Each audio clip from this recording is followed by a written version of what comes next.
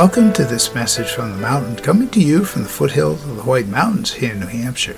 Today's podcast is titled Bugged.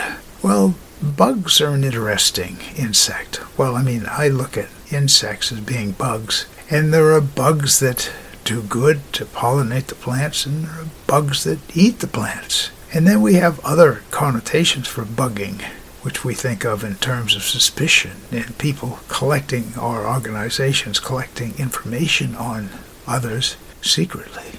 And there are bugs that, like termites, that could be doing damage to our property that we don't even know because they're below the surface. So it's a whole interesting thing as to whether we look at good bugs or bad bugs or whatever. And this is just a concept of how a word can mean many different things. And so it is, your statements have that same power. Your statement could be received by others as negatively or positively.